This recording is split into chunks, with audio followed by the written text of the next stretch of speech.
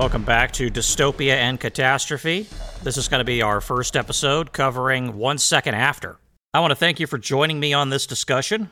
This is going to be a interesting exploration into a serious national security issue, potential catastrophe. God forbid this ever happen, because this would be probably the worst thing that ever happened to us. So I'll just get into it right out of the gate. We're going to be covering chapters 1 and 2 in this episode, and reacting to what we see in this image that's being painted here. And it's a good image. William Fortune is a fantastic writer. I'm going to get that right out there. He's one of the best writers as far as fiction writing and storytelling, one of the best that I have ever read. This book ranks right up there with some of my favorite books that I've read in my life as far as, again, fiction books. Very, very good. Expertly written. Great storytelling. It paints a clear picture. I can see the images as he describes them on the page. It's very well done. So the story takes place in North Carolina, up in the hills and the hollers of North Carolina, as I call it. So they're up in the mountains. The actual location is called Black Mountain. But as he describes this, I think of rural countryside, small town. In the book, it's described as kind of a Norman Rockwell painting, and I think he uses that descriptor to paint that very clear picture that this is a classic American town. I have grown up near towns like that, so I know exactly what he's talking about, I think, basically, based on what he describes. And he describes a situation where you kind of got the locals out there in the hills and the hollers, and then you've got the tourists who come up from the big cities, be it Charlotte, Raleigh, Asheville, places like that. These towns that are described as being some close, like Asheville, not too far away, and then obviously the bigger cities much further down the road. The story starts off kind of in the middle of the day, 2:30 p.m., and, one of the more ominous things, you have this great description of a small town, Norman Rockwell, great people, small community, everybody knows everybody, kind of, sort of. But right at the beginning of the book, you have this quote up at the top, and it says, "For I have become death, the destroyer of worlds." A clear reference to Robert Oppenheimer when he said that about some of his thoughts testing and building the atomic bomb. So we know that there's going to be an atomic bomb involved in this story, obviously. So as you read the story, you understand I'll go over the basics, just so we're all on the same page here. There's the protagonist of the story, that's John. He's got a family. His wife died some years ago, but he's got 2 daughters, one 12 and one 16. And his youngest daughter is, I believe, type 1 diabetes. It's a health issue. They reveal that fairly early on, and it kind of takes on this ominous foreshadowing of things yet to come. Couple of dogs, he describes it like a standard American family, really. The professor here, and that's what he is. He's a professor at a local college, obviously. I'm sure you know that already. But I like the way William Fortune describes this guy. He's a former military man. I can identify with that. I come from a military family. Both of my parents were in the United States Army. Very proud of my parents for their military service and for their hard work. Some of the hardest working people I ever knew in my life was my parents. And they got that hard work ethic long before they ever went into the military. They both grew up on farms back in the day. Just for a point of reference, I'm a millennial. I'm one of the oldest millennials. I was born in the early 80s. So my parents go back to the 1950s when they were born. Growing up on a farm back then, especially back then, really hard work. Going through the 1960s and 70s on the farm, very tough work. But yes, our protagonist also is a former military man, and he's a history buff. He's a history professor, right? He knows a lot about history, studies history, lectures, and I can really identify with that because I am a history enthusiast as well. I do not have a history degree. I have an accounting degree, but, I've studied history most of my life, so I can really identify with the character here. I really can. I find it very recognizable. He describes this bookshelf that the good professor has. It's like this floor-to-ceiling bookshelf full of history books and other things, and I don't have a bookshelf quite that sizable, but I do have a bookshelf, and honestly, most of my books don't fit on the bookshelf. I have to put them in boxes and storage crates and stuff like that, but I recognize that lifestyle. And that's why I do my other podcast, too. My other podcast is very much a history podcast, so I think I'm at least in the same neighborhood as the good professor here, if not on the same level, certainly not on the same level, because obviously history professors take it to the extreme with their study of history and the time and energy that they put into that. That's their lifestyle. And it talks about his background a little bit, his wife. Of course, if you've read the book, I'm sure you know the backstory there. I won't dive too much into that. He does describe, his military life, bouncing around from one military outpost to the next, be it, I think it mentioned Japan and Germany, and he was in the first Gulf War, that kind of thing. When I was growing up, my family were never, my parents, that is, were never deployed overseas in the military. We were only in the, we were kept in the United States, which is, as far as I'm concerned, I'm fine with that. But I can definitely identify with the moving around in the military scenario that's described here with the protagonist in the story, from the other perspective, from the perspective of the child, because that's who I was when my parents were in the Army. That can be a tough life, constantly moving around. But you learn a lot in the process. You really do. And you get to experience different things. And I think that can be helpful. So the basic background is an interesting one. We have ourselves kind of an all-American guy, former military history professor, solid family, except, of course, his wife is no longer with him. And he lives in this Norman Rockwell-style town. So, this is this is the life right here. This is kind of the best that it could get under the circumstances, considering his wife had died. Obviously, you wouldn't want that to happen, but aside from that, just as far as, where they live, how they live, kind of the lifestyle, it's a good one. A good place to be. I think it sounds like a great town, good people. That's my perspective on it. So when the event happens, the event that kind of ends all of the good things that we hear described here, as far as, being able to continue this kind of lifestyle, the way it's described in the book, I find interesting because, if it ever happened, God forbid, it would happen suddenly. This is kind of the shock of it, the most insidious nature of it. In some respect, aside from the long-term consequences, it's just so sudden, and you don't really see it coming. It just kind of happens, literally at the snap of a finger. And that's terrifying in and of itself. It really is. And so he has a house kind of up in the hills, just a short ways outside of town, located next to an interstate. They're preparing for a party, as described in the book. Normal day, great. It's supposed to be a great day. It's a birthday party, for crying out loud. This is going to be a happy day, right? This is kind of the cruel nature of this whole event, as described in the book, is it has to happen on this day of all days. It's almost like some kind of a sick, cruel joke that's not really a joke. And everybody kind of shows up at the house, the family, including Grandma. Grandma shows up at the house as well. And then, quite interestingly, the author stages the event during a phone call. And during a phone call, one of the few phone calls probably taking place in the country at that time, where the person on the other end of the phone call might have a sudden realization as to what is actually happening during the phone call. And I think about that phone call as it's described. He's talking to an old military friend who's still in the military at the Pentagon. And I got to imagine, as soon as he starts connecting some dots, what the heck is going on the other end of that phone call? What did they see that set them off? What is it that they saw at the Pentagon? What do you think they saw? Because clearly his friend on the other end of the phone knew something was happening. What was it? And it wasn't the actual final event itself, obviously, because that happens instantaneous, basically, the way I understand it. Tracking something on radar, perhaps. And there's going to be a deeper backstory here to be had sometime later on.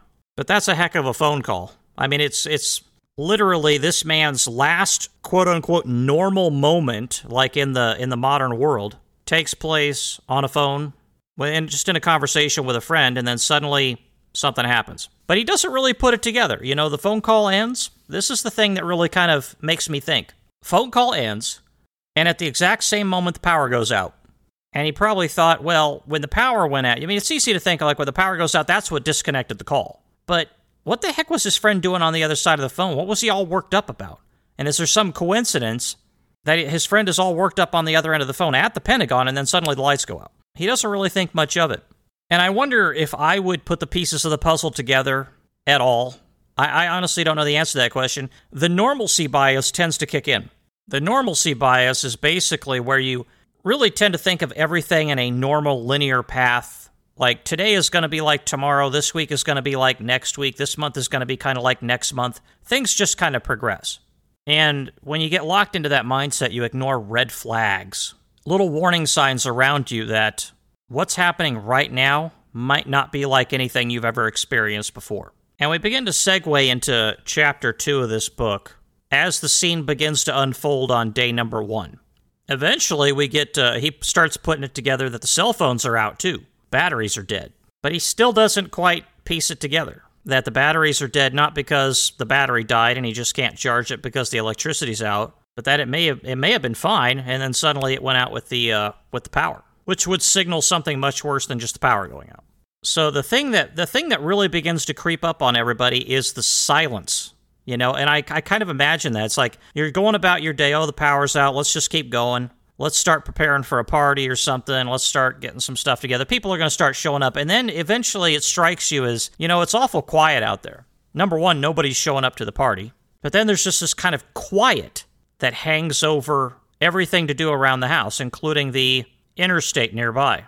And as you begin to notice, the evidence just piling up. I do wonder myself sometimes how much evidence would have to pile up for me to notice it. Would I kind of be thinking about it immediately?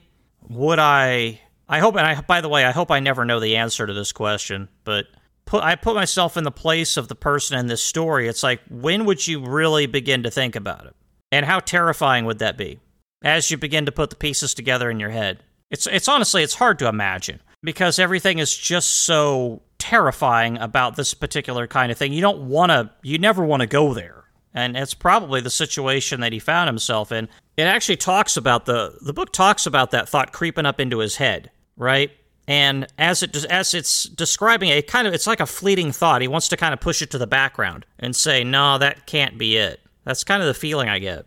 But eventually he starts to investigate, and one of the things that becomes immediately clear is when he turns on the radio in the old car, the one car that's still working around the house. That would be the 1960s vehicle, I think it was, or maybe it was the 1950s, the Ford Edsel. I can't remember what decade that car was made. It's an old one, though. Very unpopular car, the Edsel, by the way. But he's flipping through the AM radio dial, and he's got nothing. Just nothing.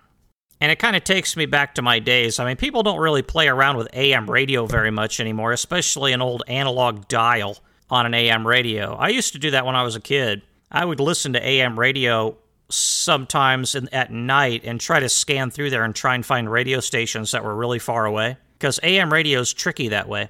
You can pick up, I don't know whether it's atmospheric bounce or what, but you can pick up AM radio in odd places. And I used to play around with that when I was a kid. I don't know that kids do that very often anymore. Probably a lot of kids don't even know AM radio is a thing. Anybody else do that when you were a kid? Play with the AM radio dial? This is what we did when we were bored back in the 1980s. And the early 90s in some cases. Exciting life, right? And imagine flipping through those dials and you got nothing. For your whole life, you turn on the AM radio and there's always something there. Always. It's kind of this reassurance, If you got a storm shelter or something like that, there's a storm, grab the radio, turn it on, you can listen to the weather report, right? But what happens when you turn that thing on? There's nothing. That would be terrifying in and of itself, just that one thing. Let alone the never-ending string of things that are going on right now. The dead silence, the power's out, no AM radio. The list goes on. Cars aren't working now. He eventually starts putting it together that the cars have stopped. Why are the cars stopped? What's going on? That takes us down to the interstate. It doesn't take long for people to start getting an attitude, right? We see that at the interstate in Chapter 2. People already start getting impatient, getting an attitude. They start getting confrontational. So you can begin to see where this is going. Didn't take very long, just about an hour into it. That was quick. But actually, I want to know your opinion on that particular incident. Like when he's there at the interstate, and he could have tried to get the character of Michaela over the fence. Should he have tried to do it, or should he have left her there? I'd actually like to know your opinion about that. If you have an opinion, just if you're over on Patreon, send me a message through Patreon. If you want to leave a review on Apple Podcasts and leave a comment about anything to do with Chapter 1, Chapter 2, let me know. Your comments on what you've seen so far, or what you think about what's developing here. Now we get to probably the most interesting part of all this, when he really begins to put it together. You got to imagine when nighttime comes along, everything is totally dark, and not just at his house, but across the whole town. He can look outside and he can see that the lights in town are all off. And then sometimes you get that effect. If you live not too far away, if there's a big city in the distance, you can see the sky lit up by the big city because there's so many lights, right? What happens when you don't see that? Everything's out. Everything's dark, everything's quiet, the cars aren't moving. I think that's when it really starts to settle in that something has fundamentally gone wrong here. Mainly it's the cars, because that doesn't happen. That's the one thing that never happens. Cell phone batteries die, the power goes out sometimes there's blackouts across an area. Even the planes, sometimes they've been grounded. There's been a few instances of that, right? But what about the cars? The cars have never stopped moving before. Never. Not like that. And at some point in the night, he goes to his bookshelf and he pulls down this mysterious report. They never really do talk a lot about what is in the mysterious report, but it comes up a couple of times later. The first appearance of the mysterious report shows up in Chapter 2. And it's interesting, the author doesn't really talk about it at all. It just describes he looks at it, and then the next thing he does is he goes and grabs a gun. You know, in this kind of situation where you're in your house and you're worried about what's going on, you start getting concerned for safety, especially after what happened at the interstate. And you got to wonder about all those people out there. Who are they? And when they get confrontational or angry or belligerent, what are they going to try to do? I mean, this is the perfect evidence. This is a perfect walking advertisement for the Second Amendment, if ever there was one. The right to keep and bear arms for the defense of your house. Because what would happen if 30 people came off that interstate and decided to storm John's house? Wouldn't stand much of a chance without a firearm, right? Exactly. Keep that in mind. I mean, that's what goes through my head as I'm understanding the story. And if you think different, then let me know. But you know, as best as described in the story, the children have no idea what's going on at this point. Not really. And that's kind of a testament to the characters in the story not freaking out, not going absolutely ballistic insane. You know, if John were freaking out and going crazy and going on about the end of the world or something, his kids would be terrified at this point. And that is effectively where we conclude Chapter 2. So I want to know what you think. If you have any questions or comments or thoughts about Chapter 2, or anything I didn't talk about that you would like me to talk about, go ahead and leave a comment or a review on Apple Podcasts. That's where I check for the reviews, or if you happen to be a subscriber over on Patreon, you can go over there and you can send a question through the Patreon. Do make sure, and by the way, in regards to the Patreon, you want to make sure and subscribe to the correct tier depending on what kind of access that you want to the podcast. There's going to be multiple tiers over there. Make sure and read the description on that. As of the time I'm recording this, I'm still in the process of setting that up. But just make sure and check on that if you have a question about it. You know, the $1 tier should still be up and running by the time this first episode goes up. Now, if you're listening to this, years later, it may not be. But as of the date I'm recording this, the Patreon, there's a tier over there that's just basically for Q&A, if that's all you want to do is just ask questions and so on and so forth. Ask a question through there and I'll try to get to it. I prioritize the higher dollar tiers for questions first, and then I work my way down, obviously, just in case I get a lot of questions or I get overwhelmed with questions, which I doubt. But just in case. It's kind of an FYI. But I certainly appreciate everybody subscribing Apple Podcasts or subscribing on Patreon. Much appreciated. And there are bonus episodes available for subscribers, and I'll try to create a little bit more content available for those folks who do choose to subscribe as a thank you to you folks for subscribing to the podcast. I appreciate that. And specifically subscribing to the pay-for content. So basically, if you have a paid-for subscription, I build out a little bit of bonus material, extra content, again, as a thank you just for doing that. So in the next episode, we're going to continue on, and we're going to take a look at Chapter 3 as things begin to develop. And I'll give you my reaction to what happens in Chapter 3 and some of my thoughts around the events and the personalities and the characters and all that stuff. And I hope that you'll join me. And like I said, if you have anything you want to contribute to the podcast, please leave a review and a comment or go over to Patreon. And with all of that said, this is Roman signing off. Thank you.